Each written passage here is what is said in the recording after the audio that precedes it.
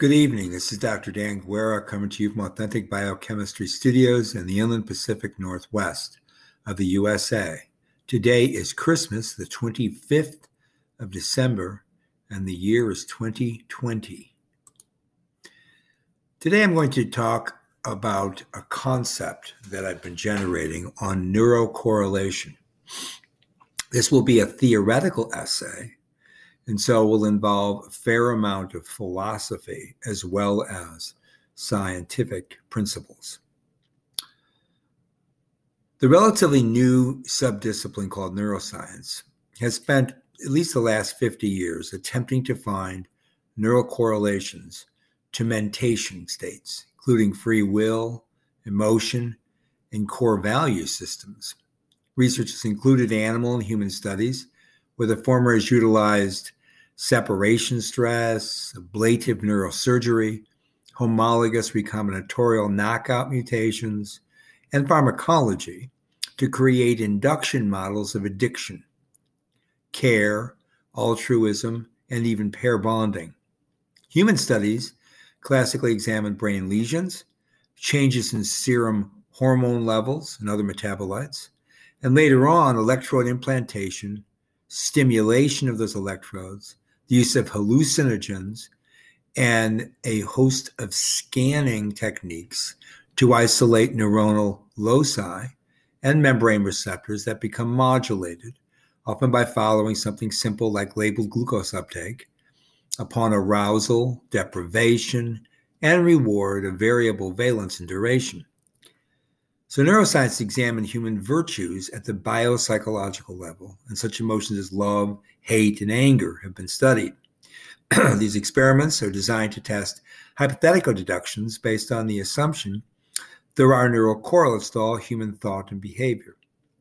This, in spite of typical human experience, where, for example, love seems to arise either spontaneously or via familial association, from a unique individual to another, one bond at a time.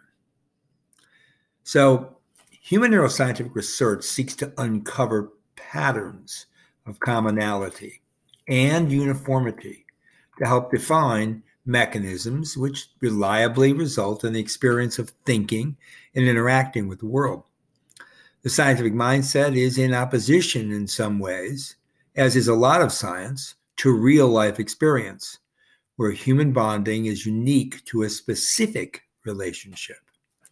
This may be best understood as a compatibilist approach, where neuroscience may affirm the very real experience of an individual when he makes a judgment or chooses to imagine his next move, while the neurocircuitry is providing the means to have that experience without an agentic causal connection.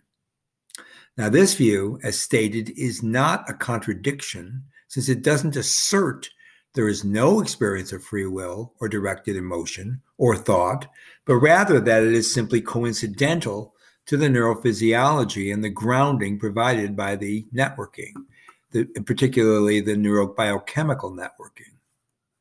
Okay? So, in my view, there is an alternative to this theory. It's based on the principle of first causes. At the core of any neuroscience, there must be a discussion of human will. Does man have free choice of his own will, or is he predetermined by way of the mechanisms of the evolutionarily received central nervous system? Now, in order to answer that question, a careful logical analysis must precede even experimental design. Neurobiochemistry and anatomy have progressed sufficiently as a science to make predictions of, I would call, simplistic behavioral output. Much of this work comes from rodent and sometimes primate models of addiction to a wide variety of substances, including things like sucrose, but also cocaine, opiates, ethanol, and methamphetamine.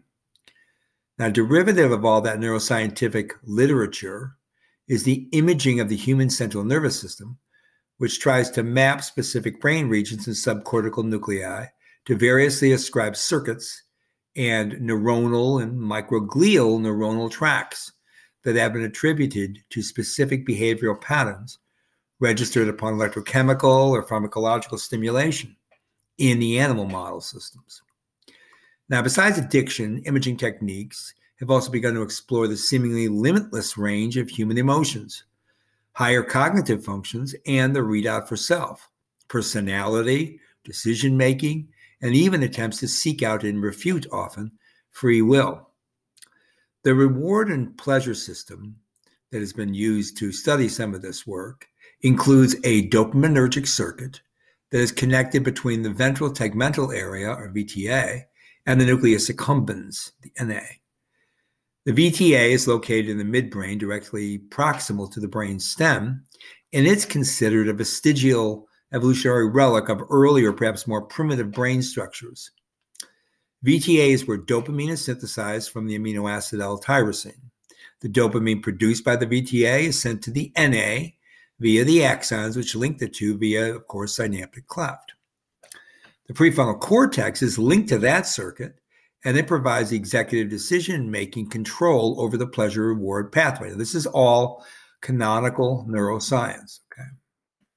So this neural circuit is regionally connected via a group of neurons called the medial forebrain bundle, or the MFB. So this MFB is also connected to the hypothalamus and the amygdala, and those have been designated as sources of basic fear and anger responses, as well as, of course, the hypothalamus being associated with hormonal regulation of the entire system.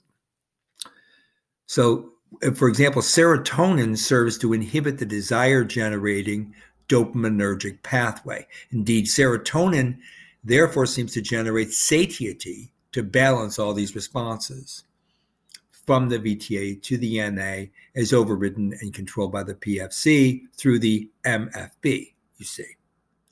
So the working hypothesis is that the NA activates the motor cortex and the PFC controls the response via attentional direction and duration. Recall that the measurements being made here, okay, involve the use of embedded electrodes and chemical tracers, and the readout is usually an increase in the spike of a membrane potential across a region after hypopolarization to generate a preformed ionic gradient. This data substitutes for authentic cognitive free choice of the will in animal models, while in human studies, we rely on electrochemical data plus, of course, self-reporting. This evidence, and I'll put that word in quotation marks, is then used to formulate conclusions, including that both the reasoning and emotional systems play a role in the reward pathway. This reward system is a matter of tremendous interest, of course, from two fields in neuropsychology. The first is anatomical and functional evolution of the brain, and the latter is drug addiction. Recreational drugs all impact the reward-pleasure system in some way through various biochemical mechanisms involving synthesis, pre- and postsynaptic cleft transport, reception, and degradation, ultimately, of the neurotransmitters. It is believed that the reward system evolved through a function of self-preservation. An example would be the following. You do something, it is pleasurable, so you repeat the behavior. In evolutionary biological adaptation literature, this would involve such things as mate selection, mating itself, protection from predation, and the rearing of the young, and indeed long-term relational ties. Fortunately, the recreational drugs hype and hijack that pathway and eventually bring such a strong response of pleasure that the natural behaviors become masked or altogether unrecognized. In essence, this is the reason why people may become addicted to a drug, tend to lose interest in their family.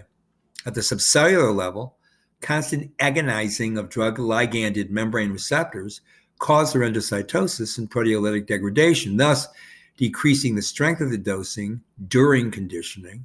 Therefore, this is believed to obtain what we call drug tolerance. The psychologists suggest that this chronic drug ingestion depresses the normal, natural stimuli, and thus addicts lose interest in what used to naturally bring them joy. So that seems to be a good way of reasoning through this circuitry, right? So, following that, the neuropsychologists and some people who study the psychology in humans would say that love becomes lost. You could perhaps see the correlation to other forms of addiction, as in greed, lust, and power over others, all of which tend to generate a sense of well-being, albeit without virtue, by intensifying this reward circuit. So from this kind of research, reductionists claim that classical Christian virtues, such as faith, hope, and charity, are nothing more than a complex higher-order brain function, which shapes our interpersonal and social behavior. The extrapolation of classical Greek virtues of things like courage, justice, temperance, and wisdom are grouped here as well. In terms of free will, the reductionists will often claim that this is nothing more than self-fulfilling, albeit deceptive, reward to promote the idea, that is, of personal agency. Now, I see the obvious problem with all of this reduction is that it refutes the classical altruism scheme, so prominently discussed in the animal models. What would be the evolutionary selection pressure value if this was all illusion? So I've argued that free will and virtue are elements of the a priori mental state, and that direct volition from the individual is the cause of the changes in, for example, electrochemical potential, and that the agency the agency of the individual occurs with it and prior to it. So to summarize this philosophical connection to this neuroscientific analysis, the idea of free will and the virtues is that they are both a condition necessary for human experience and that they are constitutively universal upon central nervous system development. I understand free will then and virtue as being disabused from a burdensome materialist contingency. Virtue is a function and an operator of free will, which has no neural circuitry, since its existence is not predicated on random integration of electrochemical gradients, nor it is a predetermined result of the structure-function relationship from genetic predisposition. Free will, I suggest, is the means of possibility to deliver unique opportunity into the world, decided de novo by individual choice. The CNS is the biochemical pattern recognition receptor grid, and the stimulus is the fully activated neuronal electrochemical gradient, engaged by the bioenergetically driven activity of thought from the ultimate individual will. These molecular events throttle the electrochemical poise to follow the directive imposed upon by the will. This recombinatorially induced fit mechanism is also how the acquired immune system functions in defense and in other literature I've written, and in sculpting the developing central nervous system. So the statement could simply be, I choose and the system follows. So the human mind operates by the freedom of the will to represent its choices. Yes, there is a complete biochemical, genetic, and physiological grid and an epigenetic writing, reading, and erasing mechanism raised agentically on that palette via immune system activity, where the individual free will decides and acts, while the systems follow the directive via a networked assemblages of pathways, cascades, alternative transcription, splicing, translation, post-translational modifications, and indeed, finally, cellular turnover. Virtue-driven free will, paralogistically described as an emergent property of a neurological circuit which reports to and is informed by both reason and experience, therefore does not stand, in my view. Free will is beyond those physiological or even philosophical perspectives, as it procures no advantage to the individual other than the virtuous operation of doing good, because neurotransmission is not a moral code.